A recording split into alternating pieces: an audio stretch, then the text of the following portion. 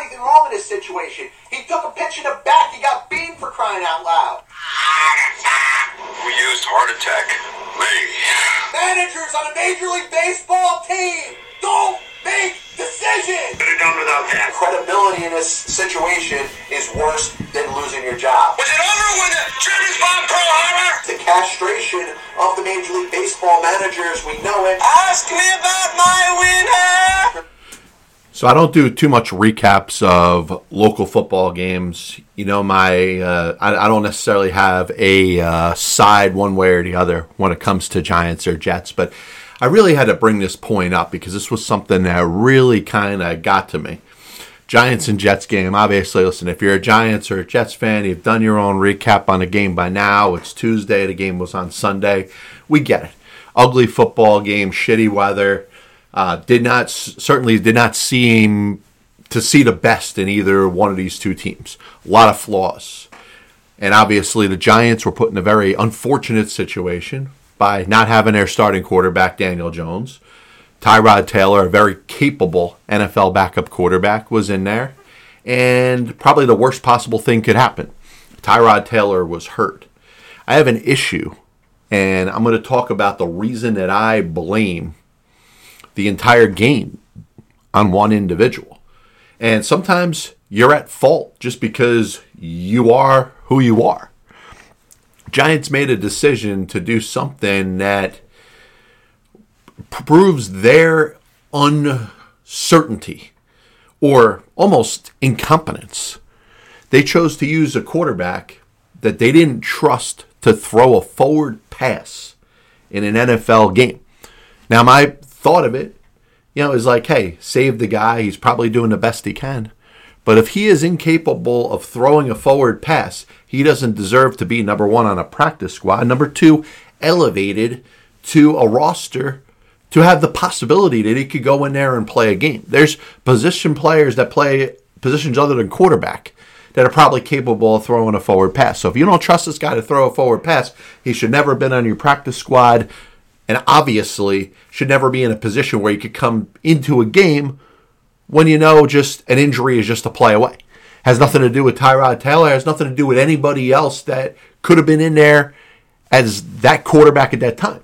You could get hurt. Football is the most violent game, maybe one of the most violent games in all of sports.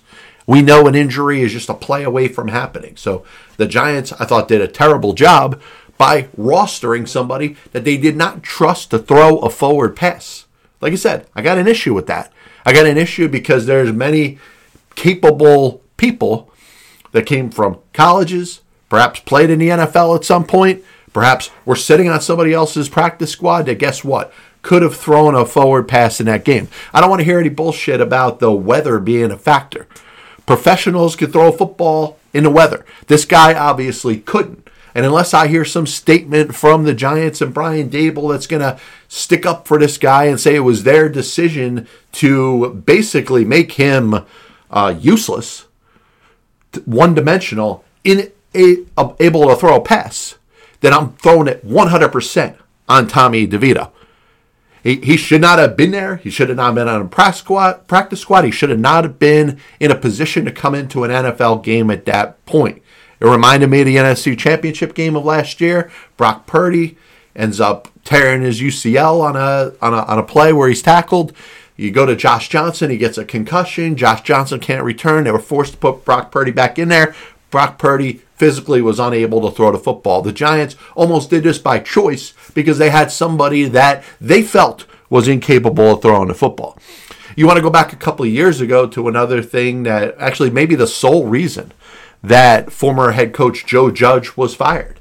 His decision to kneel down on 2 plays and punt. How much off was the Giants' decision to try to protect their lead on Sunday to that decision? The Giants were losing. They probably accepted they were going to lose in that Joe Judge coach game that I believe cost him his job. But they were playing not to lose. And if the Giants, maybe Daniel Jones is ready to play next week. You're hearing good things. At least it's a strong possibility. And Tyrod Taylor isn't able to play, or neither Jones nor Taylor is available to play. You cannot have somebody that you don't trust throw a forward pass in a position to be in a football game, let alone be in a football game at some point. Because once that happens, it's not, worst case scenario, or just trying to get somebody out there. You planned for this. You chose, out of all your backup quarterbacks you could have had for Tyrod Taylor, to choose somebody that was incapable of throwing a freaking pass. And the reason that I'm agitated about this, you tell me why this guy is out there, and white America is going to hate me for saying this, but why the hell isn't Collin Kaepernick in there? You tell me Collin Kaepernick couldn't have thrown a friggin' forward pass in that game? And we understand that he's been blackballed by every owner in the National Football League. And like I said, white America is going to come up with 100 different reasons why he's not playing right now. Now the biggest one is, he's too old, he's too far removed from the game. You tell me that Collin Kaepernick didn't give the Giants a better chance to win if he was in there than Tommy DeVito, then your racism might be showing. Yeah, another thing I wanted to talk about today, and I sat on this for a while, Buck Showalter, former Mets manager, obviously former Yankees manager, Diamondbacks manager, Rangers manager, Orioles manager. My gut instinct is to want to see Buck back in the dugout and managing in Major League Baseball. And the same reason that I've been in favor of seeing a lot of other former Major League managers getting a chance. Bruce Bochy's in the World Series trying to win his fourth, after being out of the game for a couple of years. I was in favor of Tony La Russa getting another shot with the Chicago White Sox, even though that didn't work out. You know my take on Joe Madden and how much I like him. But, my initial reaction is, hopefully Buck gets a job, and I want to see him lead a team to prominence. But liking the guy and, appreciating his style of managing and what he can bring to the game has got to take a secondary seat to what will not be a very good opportunity if he were to get the job with the Los Angeles Angels. That's an organization that really needs to figure out what it wants to be, because they're not a manager away from jumping back into the saddle and becoming a prominent team in the American League, and certainly a contender in the American League West. They have one of the best players of this generation in Mike Trout. They've had the MVP in the American League in Shohei Ohtani, the best pitcher-hitter combination in the history of Major League Baseball. They're probably about to lose him in free agency. There's a possibility they may bring him back, but odds are they're going to be outbid for his services. So if I'm Buck Showalter, yes, I want a Major League Baseball manager job, because what do I say? Coach is coach. Bill Parcells. I'm actually old enough to have done this show long enough to talk about Bill Parcells when he was coming back as a coach with the Dallas Cowboys. And mentioned back then, coach is coach. It's that urge that they get when they're not doing that job. And Buck Showalter is a Major League Baseball manager, and that's what he does. He manages. If I was advising him, I'd tell him maybe don't take the Angels job at this point. I think there's got to be a lot of reshuffling, and all Buck Showalter is going to be is a scapegoat when they don't get immediate results. When a couple of years go by and the Angels are in the same position, Buck could have contributed a ton to the organization and made them better, but all he's going to be is a scapegoat. So today's abbreviated version of Saving Sports History, today is the 31st day of October. I always remind the listener and viewer that, because everything that I'm going to talk about now happened on this day in sports history on October 31st. So going back to the year of 1950, and I think this is a day that I think we should do a better job of remembering. Earl Lloyd becomes the first black NBA player to step foot on an NBA floor. Now, basketball was always ahead of the curve when it came to race. The league had just started in 1946, 1947, so you're talking about only a couple years after. Blacks have been welcomed in the league. Every team in the NBA has had at least one black coach. I wish the other sports would kind of follow suit. Major League Baseball still has 10 teams that have never had an African-American manager. The NFL still has 10 teams that have not had a black head coach. Cy Young Award winners, 1967, Mike McCormick of the San Francisco Giants won. 1969, Gaylord Perry won the Cy Young. And 1973, Tom Seaver won the Cy Young with the New York Mets, all on this day, October 31st in baseball history. 1994, a 14-year-old star by the name of Venus Williams made her professional tennis debut, a straight set victory over a player that was ranked number 58 in the world. That happened on this day in 1994. 2014, Major League Baseball Hall of Fame elects 6 new members. They had selected 3 members the previous year, but none were players on the ballot. So this year, after shutting the players out, obviously bitterness towards the steroids era, because there were certainly a lot of qualified players that were on that ballot and eligible to be voted for that weren't. Some players still have not been given their due enshrinement. But on this day, Greg Maddux, Tom Glavine, Frank Thomas, and then managers Bobby Cox, Tony La Russa, and Joe Torre, all elected into baseball's Hall of Fame. Born on this day, Pro Football Hall of Fame tackle Pete Henry was born on this day in 1897. A Washington offensive tackle, first team All-Pro, 1920 to 1923, which, by the way, that's the first 4 seasons of organized professional football. NFL champion with the Canton Bulldogs in 1922 and 1923.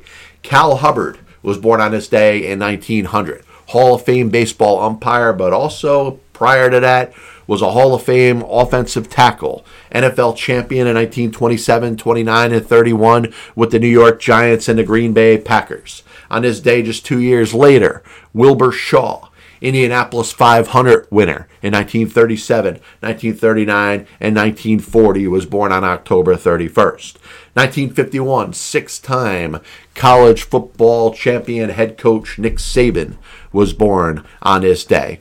And Pro Baseball Hall of Famer, finally, after waiting a long time, Fred the Crime Dog McGriff was born on this day in 1963. And I could give a shit of when it happens. It's a matter of knowing Fred McGriff now as a Baseball Hall of Famer like he always should have been. 1983, we lost legendary head football coach, 5-time NFL champion George Halas. Willie McCovey, one of the best power hitters that really have transcended the game of baseball, passed away on this day in 2018. And former NFL head coach with the New York Giants, John McVay. Sean McVay, of course, of the Los Angeles Rams, that's his grandfather, passed away on this day in 2022. He was the coach of the Giants from 1976 to 1978, was also the general manager of the San Francisco 49ers in 1988 and 1989. This is the Pass Ball Show, brought to you by JohnPLA.com, by St. Aloysius Church in Jackson, New Jersey, by Two Ways, One Passion food truck located in Scranton, Pennsylvania. We'll be back with you soon. God bless you. If you want to listen to the show on Apple Music, Spotify, Amazon Music, videos on YouTube. God bless you, and as always, I'll see you on the other side. Chris Bryant was on the Chicago Cubs roster opening day. I have many leather-bound books. My apartment smells of rich mahogany. Why don't you give it all or a majority of it to the team that wins the friggin' World Series?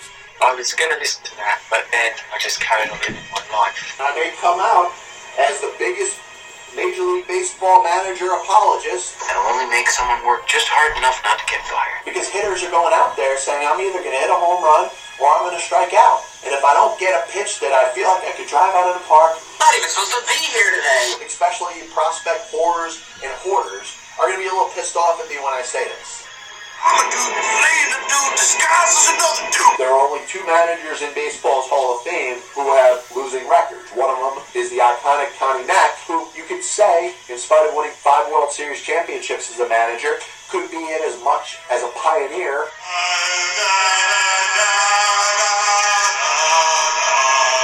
And what side of the spectrum they're on. Were they pitching? Were they batting? If your favorite team was pitching and a ball got inside and hit a batter, there's no way it could have been on purpose. But if you were a fan of the team that was batting and the ball got inside and hit somebody or went behind somebody's head, absolutely 100%, unequivocally, that pitcher was throwing at him.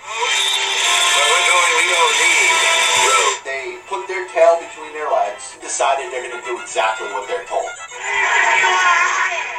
You damn well right better give him a contract extension. You damn well right better make him the manager over the next series of years. 35 years ago, I could have loaned your parents the money for an abortion.